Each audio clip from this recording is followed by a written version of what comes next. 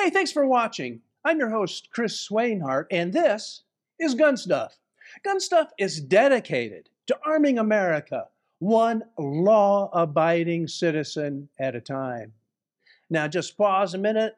What's that mean to you? Let that sink in, because that's going to be very important during our show today. We have great guests today. Gas Pedal. Now, you're going to stick around. If you've gotten our email, which, by the way, you should have, if you've signed up, go to gunstuff.tv. Make sure that you sign up for our email blast. If you got it, you'll learn that today we're going to show you a better, a faster way, and a more reliable way, and a more accurate way of shooting a handheld pistol. Now, you may wonder just how that's going to happen. Well, stick around and you're going to find out. And then Greg Medford from Medford Knives is in our studio today. They have some knives that are simply a cut above any of the competitors. You stick around and you'll agree with us.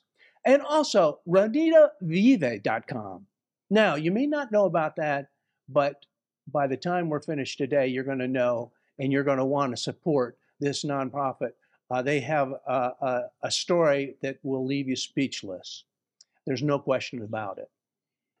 You know, right behind us, you see the Arizona mountains. Now, this is the beautiful land of the free. This is where just a few miles from here, people are crossing and trying to get into this country at record numbers.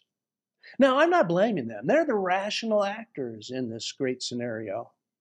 They're looking for a better life.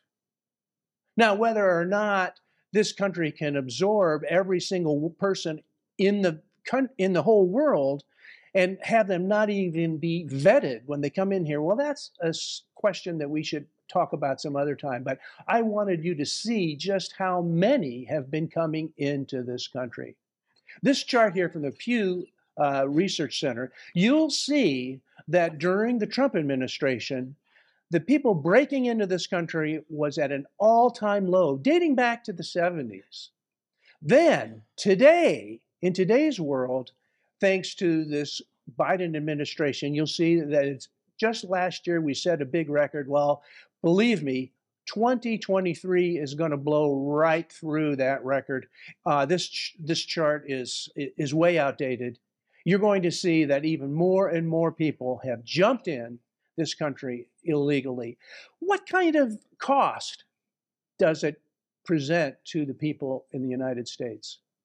Well, we're going to talk a little bit more about it and how supporting the cartels in Mexico is causing real world grief and terror and pain. Our first guest is going to talk about that. But before then, let me bring in our co-hosts. Scott, Ursula. Now, every state is a border state. Now, Ursula's right here. She's in law enforcement. She's familiar with the problem. What about you, Scott? Do they have any illegal aliens in Kentucky, or do they stay out of the state of Kentucky? No, I think the entire nation is affected by it, and you know, for the most part, we don't have a whole lot of problems around here. Most of the people that make it this far into the country are just looking for work, and they're joining the workforce and getting right to work. So, you know, but it is one of those things. You know, I mean, things get strained and stuff like that. The systems, all the things that we have in place to help people when they need it. So those are resources that, you know, do get taken up a little bit. But we don't have as much of a problem here because we are right smack dab in the middle of the country. So it takes a minute to get to where we're at. Yeah, and agriculture, and you know what? These are great people. Like I said, they're the rational actors, but there are some bad actors. Ursula, do you ever find any of those? I know you're in the legal system. You ever find any bad actors, undocumented aliens? Of course not. Depends on if you listen to mainstream media. Oh, okay. But no, but there's a lot. And speaking, you know, to add on what Scott was saying, yeah, it does cause a huge strain on the system that we have here. So as in not just our law enforcement system, but also some of the public resources that we do have.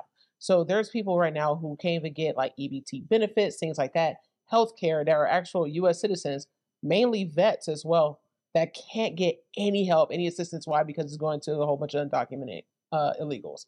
So the current administration is horrible. We already know they're just letting everybody and their mom over so they can get votes. And there was a comment here from Mark Elias already said that, yeah, we've been under invasion and have been for years. Oh, absolutely. Absolutely. But nobody's willing to have that conversation. Well, we're going to have it today, and but not right now. We're going to postpone it for a little bit later on in the show. Have like a GunStuff like after dark, like just unedited, just not suitable for TV. We'll need to bring our editors in the studio and hit the bleeper button. So usually at this time in the show, we're always talking about featured firearms, and today is no exception. Scott, I'm going to let you start off. We're talking today about the SAR USA P8L Stainless Edition. And I've got one right here in the studio. And there it is in all its glory. Mm-hmm. And Ursula, she just wants to touch it. With that one. Yeah. Look, I haven't been in the studio for 2 weeks. Yeah. Somebody decided to get sick on kind of vacation, and here we are. Yeah, exactly. Here she is. She wanted to make sure I was COVID-free. You know, she's a big talker, but hey. Scott, let's get on the subject here. Tell us about this SAR. You know all about it. Yeah, so we had a chance to take this out. We did a couple range videos with it, when SAR first started to bring these to market just a little while back.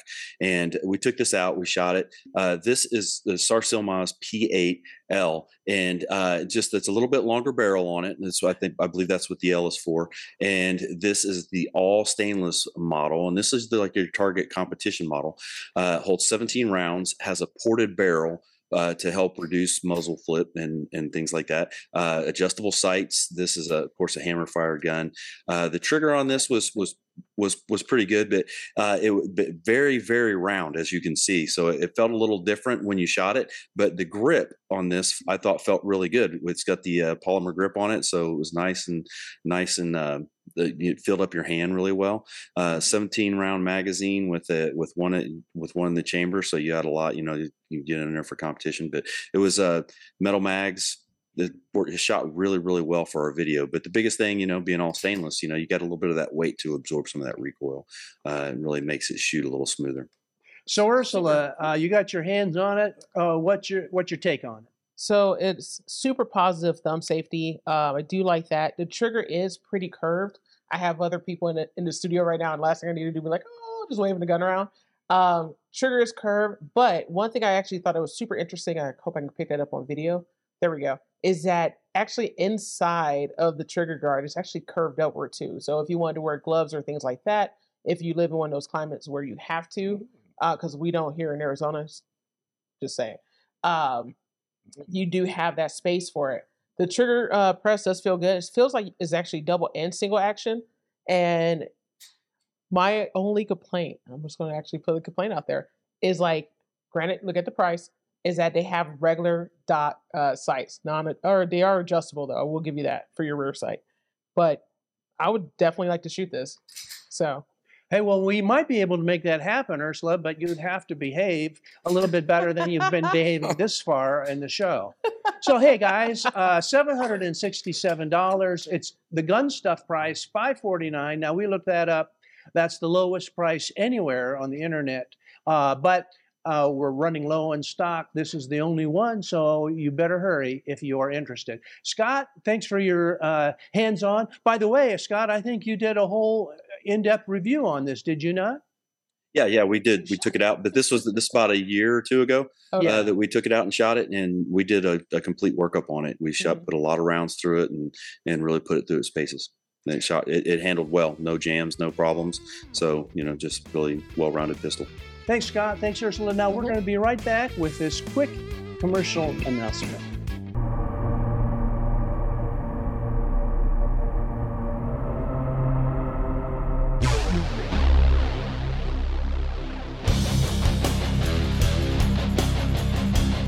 So we've been talking about defunding the police. Suck it up. Defunding the police has to happen. We need to defund the police. Mayor Eric Garcetti saying, take some of the money from policing, about $150 million. I applaud Eric Garcetti for doing what he's done. Not only do we need to disinvest in police, But we need to completely dismantle the Minneapolis Police Department. So yes, defund your butts. Defund you. We will be moving funding from the NYPD. Yes, I support the defund movement. Yeah, and a lot of us were asked if we could imagine a future without police back in 2017 when we were running for office. And I answered yes to that question. We are going to reduce funding in the police department. When they're saying defund the police. When we said defund the police, the world woke up. Our first guest, I believe, is going to come down on my side. Let me see if I can push the right buttons right here. And Adriana, are you there? Yes. Hello. Good morning. How are you, Chris? Hey, Adriana, thanks for being with us on our show today. Thank you for having me. We know quite a bit about what was going on, and we've got some media here to share. Why don't you tell our viewers, I build this as the real world cost of eliminating the borders and cooperating with cartels. Your family has experienced this in a direct and personal way. Adriana, why don't you tell us a little bit about it and give our audience just some background? Yeah, for sure. Well, I'm here today because, really in honor of my sister. My sister and her 4 children were murdered and burned alive in what is known as the La Mora massacre. This happened just across the border, honestly, miles from the Sonora border. And cartels opened fire on them. They were heading from their home in Sonora to Phoenix, Arizona. And in broad daylight, 10:30 in the morning, cartels opened fire on them and then burned the vehicle while they were still alive. It was my sister and 4 of her children, 12, 10, and 2 8-month-old twins. They were one of 3 vehicles that were traveling on that road. They were all women and children, all mothers. The other 2 vehicles were carrying one more mother and a baby. The mother was murdered and the baby was survived.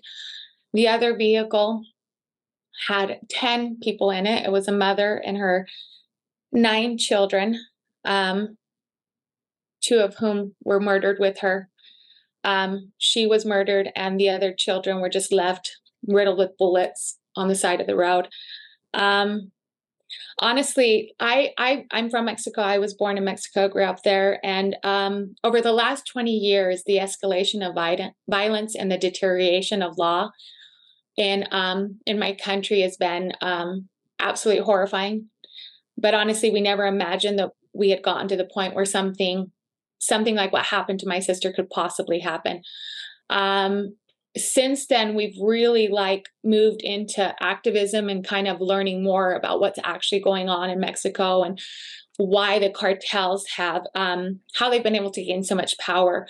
The murder rates, kidnapping rates, extortion rates in Mexico have skyrocketed in the last 20 years. And on the U.S. side, you think, the same cartels are the ones that are fueling the fentanyl overdoses. They're fueling the human trafficking. They are fueling the immigration crisis that we're facing. All the border on the violence is due to these cartels. So to me, they're not cartels, they're terrorists. And my goal is to have them declared terrorists by the Mexican government as domestic terrorists and the world to declare them international terrorists, because it's what they are. They create terror. They didn't murder my sister for a personal vendetta, but they knew it was women and children and they murdered them anyways. And they did it because they are trying to control the territory. So imagine you have this happening literally on your border. You could walk to the border from where this happened, right? And so obviously I have very, very strong opinions about what's going on the border.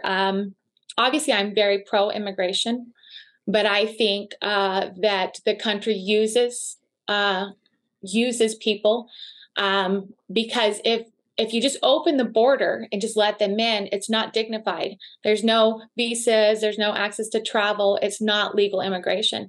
So we completely leave. We haven't funded legal immigration in years. We haven't made any real changes to what that should look like in decades. But yet it's an open border policy. it should be the opposite.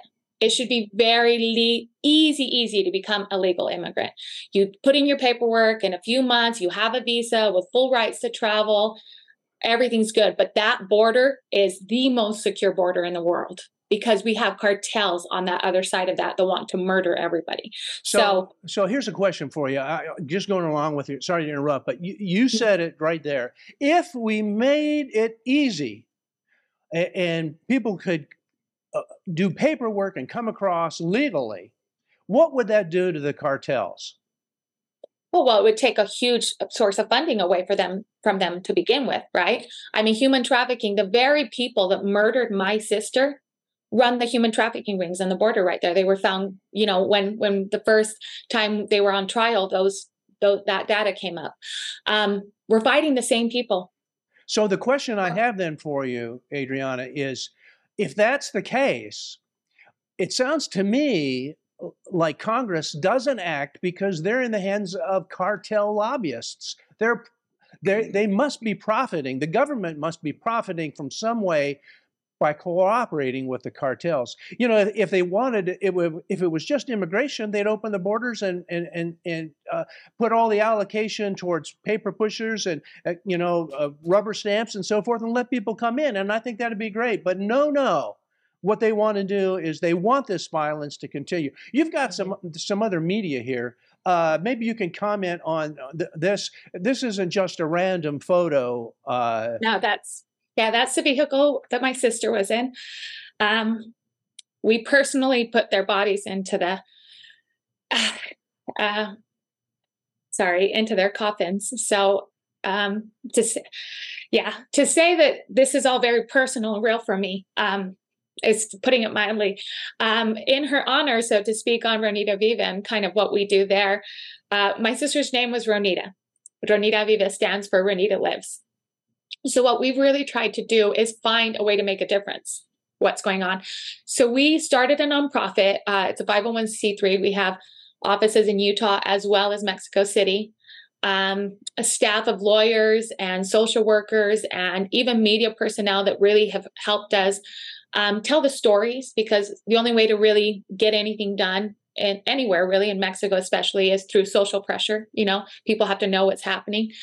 So we advocate for other victims who have been through the same things we have been through. We assign lawyers and social workers to each case, and kind of maybe it's a pro bono lawyer is needed. Sometimes we are able to just find them the right lawyer for their particular case. Other times we actually just advocate for them personally through the justice system, like how to go about seeking justice.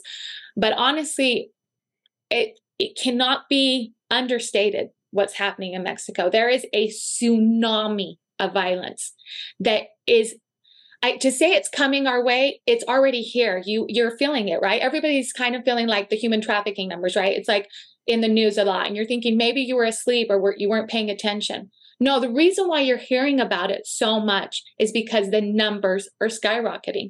The reason why you're hearing about the border violence and all of a sudden the border's an issue is because the murders, the disappeared, the kidnappings, the numbers are out of control, absolutely out of control. And they're using the chaos that's happening on the border to get away with all of it, right?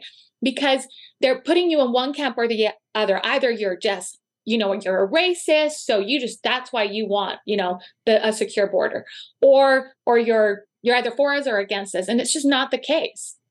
We should all be for legal immigration. Legal immigration is beautiful. People wait in line for 15 years just to get a visa. It's ridiculous. I don't know if anybody has watched The Covenant yet, the movie, right? The war hero that was just trying to get a visa for the person who saved his life. It's impossible to get a legal visa in this country. It's actually a joke.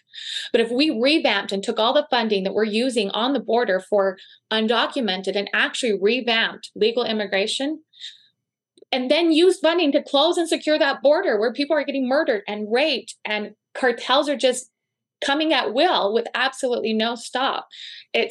Make it make sense. That's the way I think. It doesn't make sense. And it's for sure counterproductive. I feel that they are using the Latin American people, and obviously the people that come in from other countries as well, because if they don't dignify them with a visa, they kind of have that control because they're going to do whatever you tell them to do, right? Because they're just fearing for their lives. So they're not giving them a dignified immigration process. And I think that that's what everybody deserves. Adriana, you were telling me before the show that those pictures there of that vehicle, in fact, we saw in the video here, we saw smoke still coming up from it, that you folks had to be the first on the scene. Now, to me, that's horrific. I can't believe it. My mother sat next to the vehicle of her burned daughter and grandchildren for 24 hours before a team of forensics showed up, personally, by herself. Why do we allow such a travesty of going on? Why do we support the cartels, all in the name of political correctness, and at the same time making our communities less safe, and then going after law-abiding gun owners that want to protect themselves? We're in the worst of all scenarios. It's basically the collapse of this country. Now, you've got some more photos here. Why don't you tell our viewers what they're looking at? So this is my sister. This is the last trip where I saw her. We're out on a razor ride. It's a Muddy Girls ride that we put on every year. And this photo actually comes with a video of her laughing and smiling. It's one of our favorites. But my sister was an angel among us. Honestly, she was the sweetest person you could have ever known. And this is Crystal. She was 10 years old. Her burned body was in the fetal position, so tight that the little piece of the purse that she was holding survived the leather inside of it she was holding. And those are the two twins that were burned with her. Unbelievable. So what have been the response from Mexico government in regards to this? So Mexico, it's really hard because the current administration's slogan is abrazos no balazos. It means hugs, not bullets. Mm-hmm. And so hugs. So we're supposed to hug the cartels, I guess, right? We're supposed to forgive them for what they're doing, not fight against them. So to say that, they put up a statue and gave us like their version of due diligence, but there is no active, there's not a campaign against cartels. There's not a campaign against what's happening in Mexico at all. Well, we've had to fight because they have too much control. For every step. And that was your point. They were trying to control the area, and innocent families like yours destroyed in the process. Now, we're going to have to close this, but we want to have you back on again in the show and report back to us. Tell us a little bit about your foundation and how folks can contribute and be a part and learn more. I have a graphic on here. Let me see if I can bring this up here. Yeah, so honestly, at this moment, we have cases, we have work waiting for funding, honestly. This will be forever, the amount of help that is needed. We're obviously super active about a harsher stance on everything that's going on in Mexico and the border in general. But we also want to help individual cases as well. We want to help other people find justice. We really feel that every case solved, Mexico is at a 98% impunity rate. That means they're not prosecuting any of their cases. Everybody, it's like the Wild West. I don't know how else to tell you. It's horrible. So we are really working to change that trajectory, to make a difference, to make it to where it's to normalize the solving cases once again and fighting for that change. And so we help victims on an individual basis. We also do a lot of activism for lobbying and legislative change as well. So any donation helps, honestly. If you could just find it in your hearts to, well, it's just across the border. If it helps you, if I could take my one prayer on this show is for you to understand it's not Mexico's problem. It's happening here too. It's the same cartels. We have the same fight and we have a common enemy. And if we work together, I do think we could make a difference. So Adriana, for our podcast listeners, our viewers can see your website, but tell our podcast listeners just how they can learn more. So you can go to RhonitaVive.com. and visit. There's everything you can find there, donation page. Rhonita Vive, we're on Twitter, we're on Facebook, we're on Instagram, TikTok. We've been working for 4 years. We've already had the teams. We've been paying for everything with our own money, but we're just now really putting all of our work out there a little more now of what we've been doing and asking for more help so we can make a bigger impact and help more people. Well, thank you so much for sharing this heart-rending story. And of course, we're not doing it justice, but our hearts are with you. And I'd like to encourage each of you viewers to head on over to RhonitaVive.com and learn more how you can help. You know, our government's not doing anything. We're having to look towards individual citizens, just like you viewers here, to get involved and help us out. Thank you so much, Adriana. Appreciate it. Thank you so much, Chris, and thank you all for hearing my story. I appreciate it. Thank you. We'll be right back. The headrest safe is quick and easy to use. Some may even call it a game changer. The headrest safe acts as a safety net, protecting your belongings while keeping them out of sight and out of bounds of others, serving as security while also keeping your valuables in bounds. That's what the headrest safe provides for me. Game, set, match.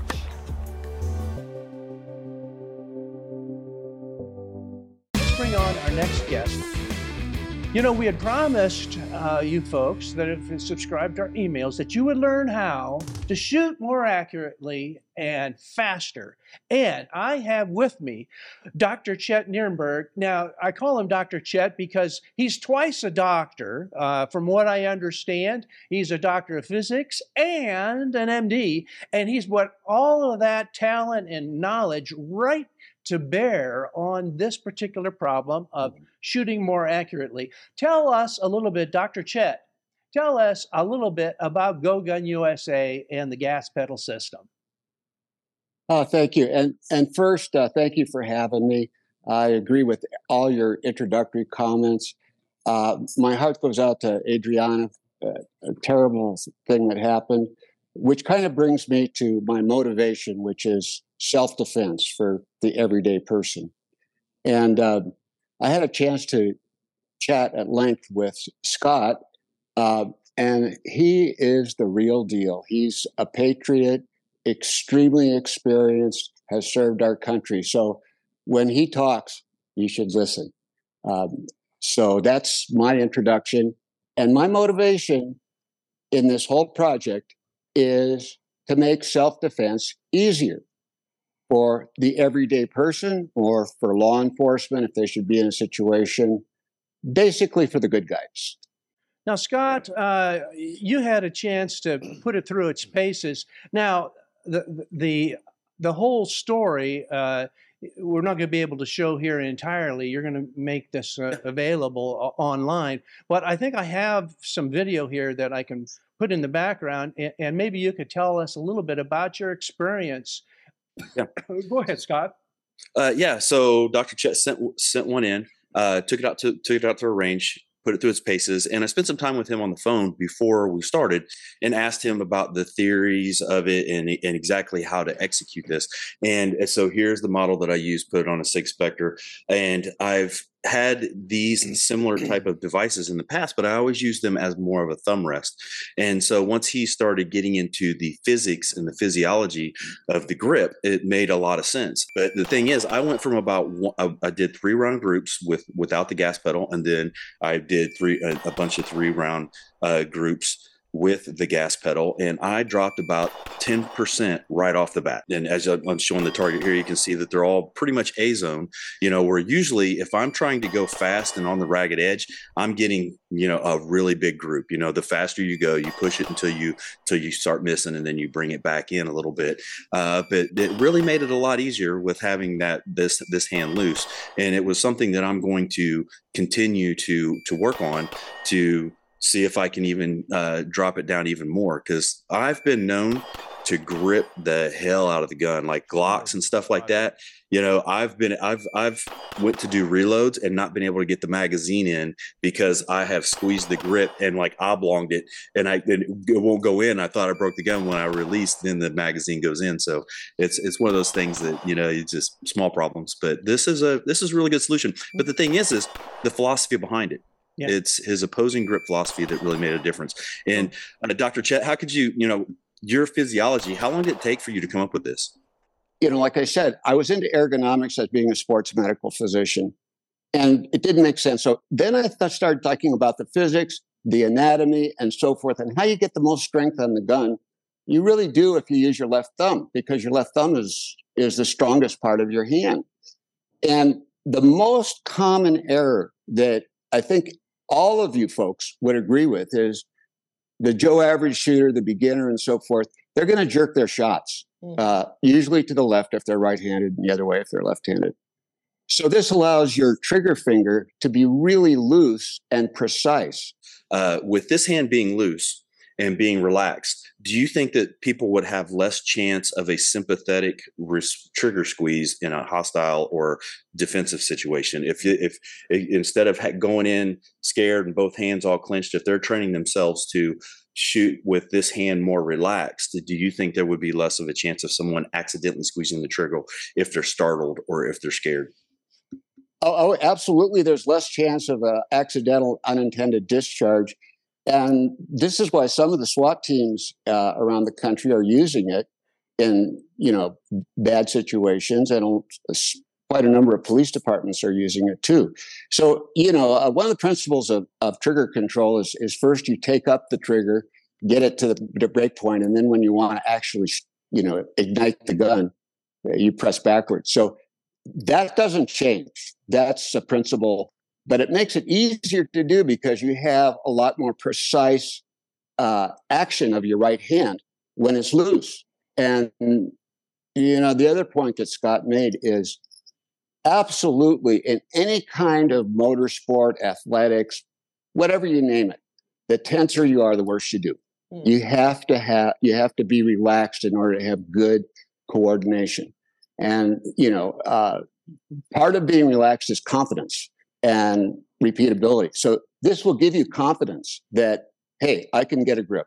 And the other comment that you made about the tighter groups, that is correct, because the opposable grip concept controls recoil in all four directions of recoil, which a lot of people don't understand. And this is where the physics comes in. So recoil is not just one thing. And that picture up there, go back to it and nerd it out if you want, because that shows it. You can't get it on the first thing, but that shows it. But Dr. Chet, now go ahead.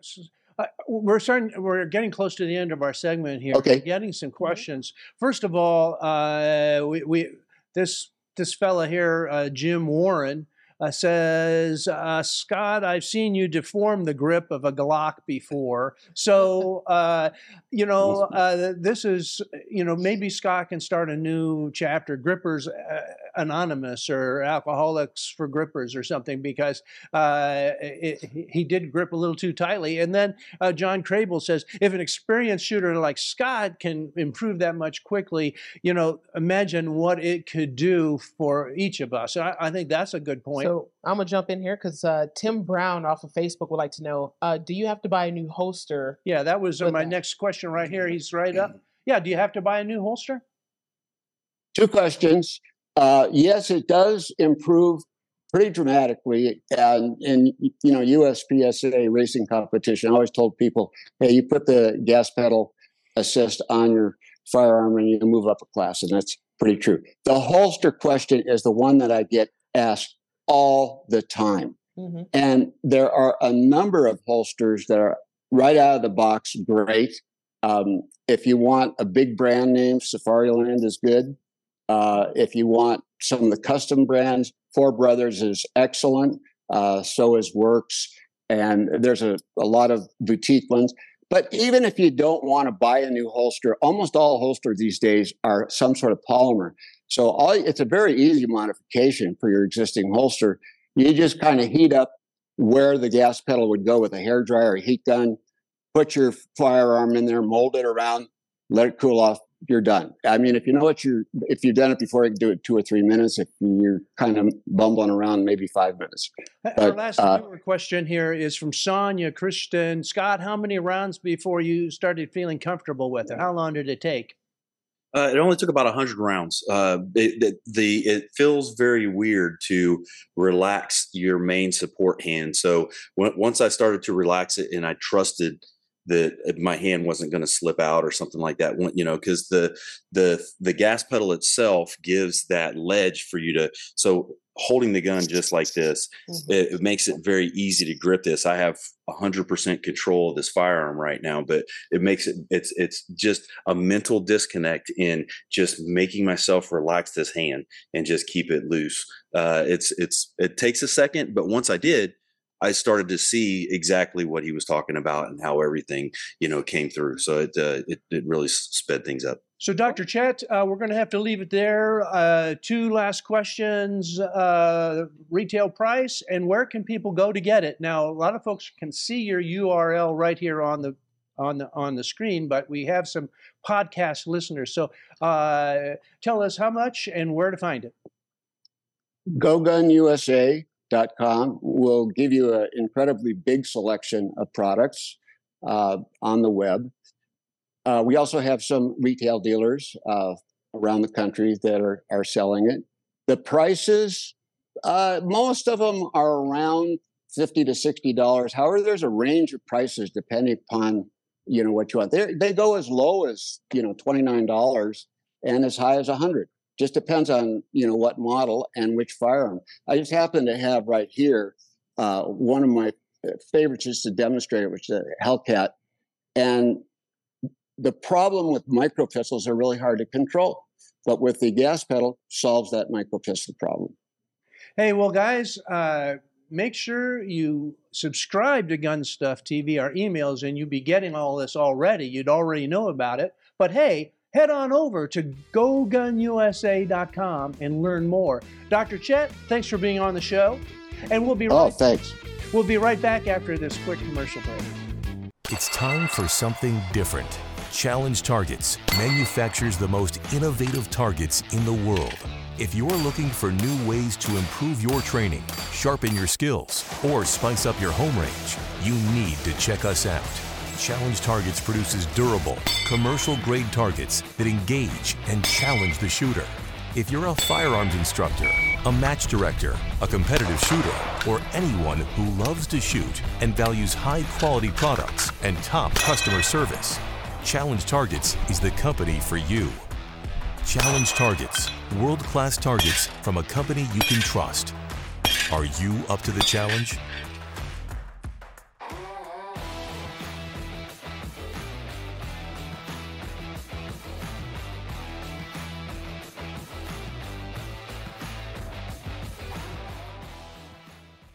Now, in our studio today, right here, who's been sitting here quietly and patiently, and there he is in his glory, and we're glad to have him on our show. Let me see if I can bring him on here. Here we are, Greg Medford of MedfordKnife.com. Greg, thanks for being on our show today. Thanks for having me on the show, Chris, Ursula. Well, tell us a little bit. I'm just trying to wonder, I've been doing some extensive research. I think I figured out the name of your company. I think I figured out where you got the name Medford Knife. So Greg Medford, tell us a little bit how you got started in the business of knife making, and how long ago was it, and what got you into it? Well, I was, it's kind of crazy. I was in the military. I got out of the military. I went into the martial arts business here in Arizona 30 years ago after the first Gulf War. And when I got back here, I kind of threw myself fully into that, had several martial arts schools. I also became an air show pilot during that time and was a stunt pilot around the U.S. performing at air shows. And when the recession started in 2008, it really hit Arizona pretty hard. It was one of these kind of moments where you kind of take a look in the mirror, and I was kind of in the entertainment business, and I was in a kind of really recreational kind of niche hobby business. And I had friends who were in manufacturing, and I looked around and I said, well, I want to be in manufacturing, because they were busy as can be. And the whole world was, shutting down, figuring out, so many people were like, hey, am I useful? What do I actually do? But my friends that own factories and were in manufacturing, they didn't wonder that. So I drew up some knives, invited over a bunch of Marine Corps buddies, and I said, hey, which ones do you like? They all pointed to a different model, and I rented a building the next day, bought a grinder the day after that, made my first knife a week later, and the rest is kind of history. I was really on social media showing my process of learning how to make knives, and it just turned into a thing. And I made a knife. My knives were around back in those days around $550 a pop, and everybody thought it was outrageous. And I said, well, that's what it actually costs to make it in the U.S. And I explained it, and it was like a collective light bulb went off, and people went, holy smokes. And then I had, people within the knife collectors groups, they were kind of griping about the pricing. And I said, well, I'm going to make this other knife that's just ridiculous. It's just ridiculous. It's like the Bugatti of knives. So I made a ridiculous knife. I made one of them by hand. I showed the process making it, and I sold 10,000 of them. And the knife cost 10,000 Bugattis. Right. Except the knife was $1,200. So, almost 15 years ago, it was a $1,200 pocket knife.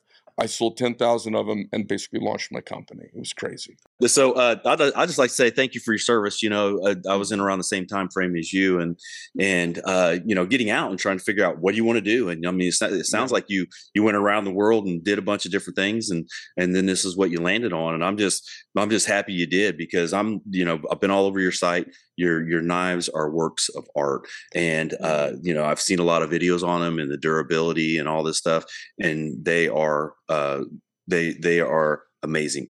The thing about knives is the oldest industry in the United States is a knife company. Yeah. The oldest industry in the United States is gun.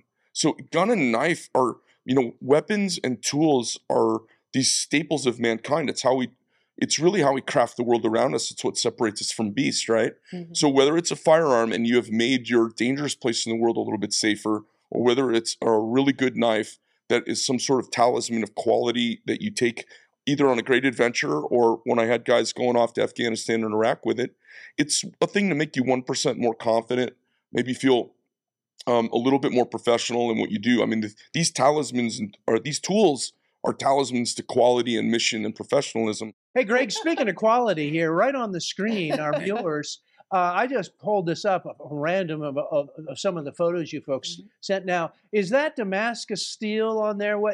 And tell our viewers exactly that pattern, that's not etched on there. That is part of the metal. Am I right? That's correct. So that steel is actually made by a friend of mine named Chad Nichols. He's down there in the southeast of the United States. And it's a stainless pattern. It's called Raindrop Damascus. As you see, it looks like raindrops falling in a pool. That blade's called the Gentleman Jack, and it's it's kind of one of my attempts for a really modern take on an old-fashioned style. So it's a gentleman's slip joint style knife, but it's made of premium new materials, and it's not old Damascus. It's a really modern form of Damascus. And Ursula, I saw you brandishing a weapon here. Of course, I was very concerned about what you were doing with it. So what is that you got? So it was funny. So when I actually got introduced to Greg, I ended up getting a Praetorian Swift. This is all made in America. It's actually made in North Phoenix. Flip it over, woman, so they can see it right side up. There you go. Gotta see that. There you go. And I even have my name on it. So because if I shank you with it, it's personal. So, so it's actually super cool. And then I realized how much of a dude Greg was, because he called that red. And I'm like, dude, it's Merlot. It is totally a Merlot color. Okay. Yeah, she went all Northern California on me. I'm like, Merlot. Merlot. What's a Merlot? No, I absolutely love it. This is actually my EDC. So, love that knife. I've got another line called the American Service Knife. In 130 years, we've not had great competition for the little red pocket knife that everybody in the world knows about. I have a competitor to that called the American Service Knife. You can go to ask.com. So it's got a form factor that if you've got a couple of Democrats in your office or a couple of liberals, they might cry if you take out one of my knives, or maybe wet themselves a little bit. This is just a knife-friendly little knife. It's except it's made of fantastic premium powdered steel made in the U.S. The parts are all titanium. You could take the knife apart, open it up. The liners are titanium. The handles are injected here in Scottsdale. The pins are stainless. All the tools are made of premium powdered stainless. So tell our viewers what they're looking at here, Greg. That's a Marauder. It's about the 6th knife I ever designed. That one's been all custom sculpted, anodized, and the blade was custom oxided while it was coming out of heat treat. That's called our Vulcan finish. Mm-hmm.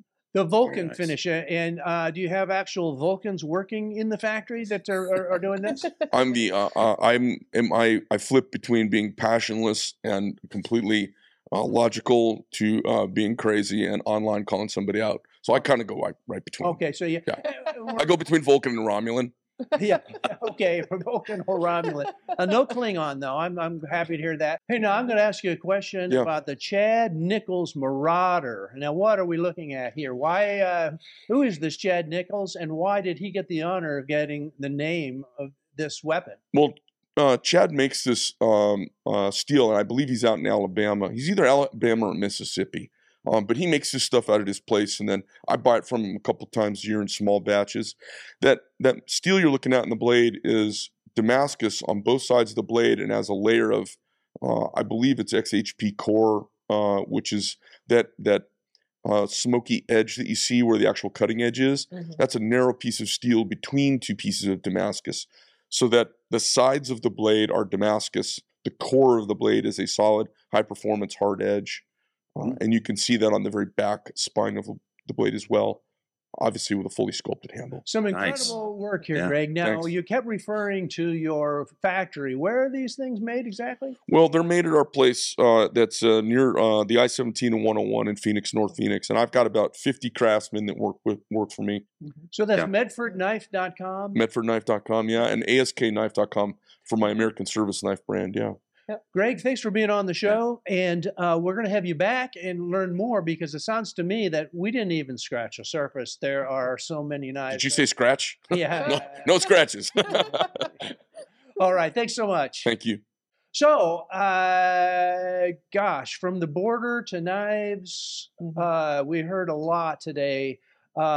Adriana really had a horrific story to share with us. And it's one I'm afraid that's being told over and over again in this country. What do you think, Ursula? It is. It's really sad because a lot of stuff have been spilling over. This is not the first time something like that has happened.